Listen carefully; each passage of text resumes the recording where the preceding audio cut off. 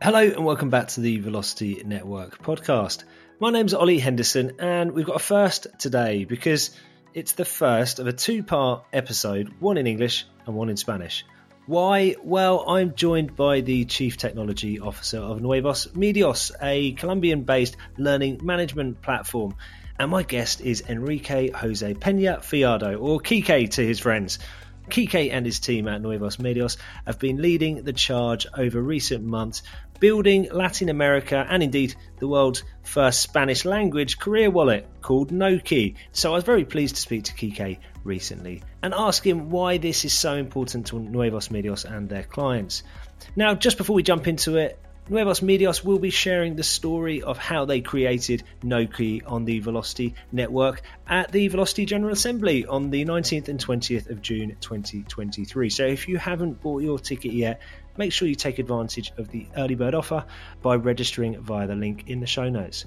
Now, if you prefer to listen to a Spanish language version of this podcast, there will be a separate episode which you can find in the podcast feed. Let's jump into my conversation with Kike. So, Kike, pleasure to speak to you today. Let's jump into a broad question. What challenges do you see in the industry which verifiable credentials can help solve?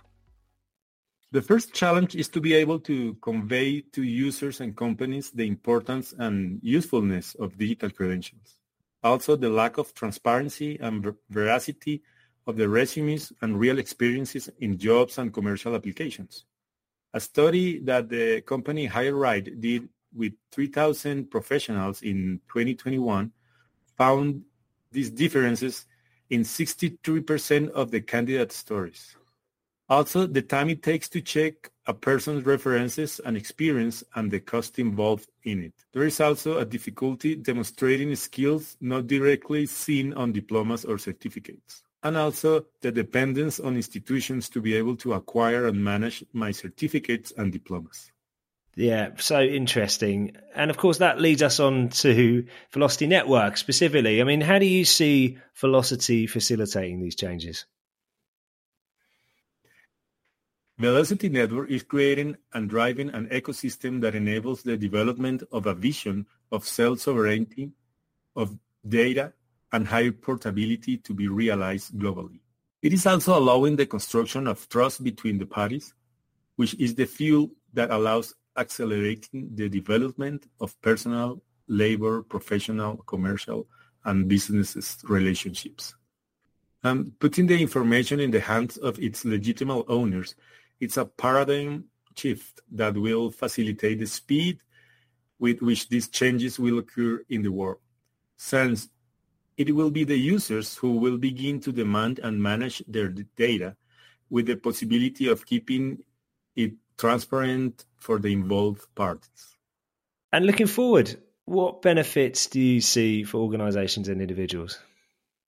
One of the great benefits that we see is that we can give value to micro experiences, which are those knowledge and skills that we have acquired in the development of our profession and that are not certified by formal institutions because they have been acquired after obtaining a diploma or certificate. That is why in Noki, it will be possible to register and obtain credentials of various types so that all formal and informal learning is covered. Another benefit is that it will build trust between the parties and speed up the process and decrease background check costs, contributing to labor mobility and creating a more competitive marketplace. An obvious and very important benefit is that the information is delivered to the users, who are its legitimate owners, so that they can decide when they share it, with whom they share it, and for how long they share it, providing transparency in the transactions carried out with that information. Well, it's been fantastic seeing the incredible work that Neuvosmedios have done over the past couple of months. So thanks to you and to your team for that. I'm really excited to see what happens in the future and to continue working with you. So thanks again for joining me today. You're welcome. Thank you very much. So thank you very much to Kike for contributing to this podcast in English and Spanish. And as I said at the beginning, if you prefer to listen to the Spanish version, that is also now available in the podcast feed. Finally, just a reminder, do sign up for your ticket for the General Assembly in New York on the 19th and 20th of June. If you haven't yet, the early bird offer is still available. Next week, I will be back with another podcast, just in English this time, so I hope you'll join me again then.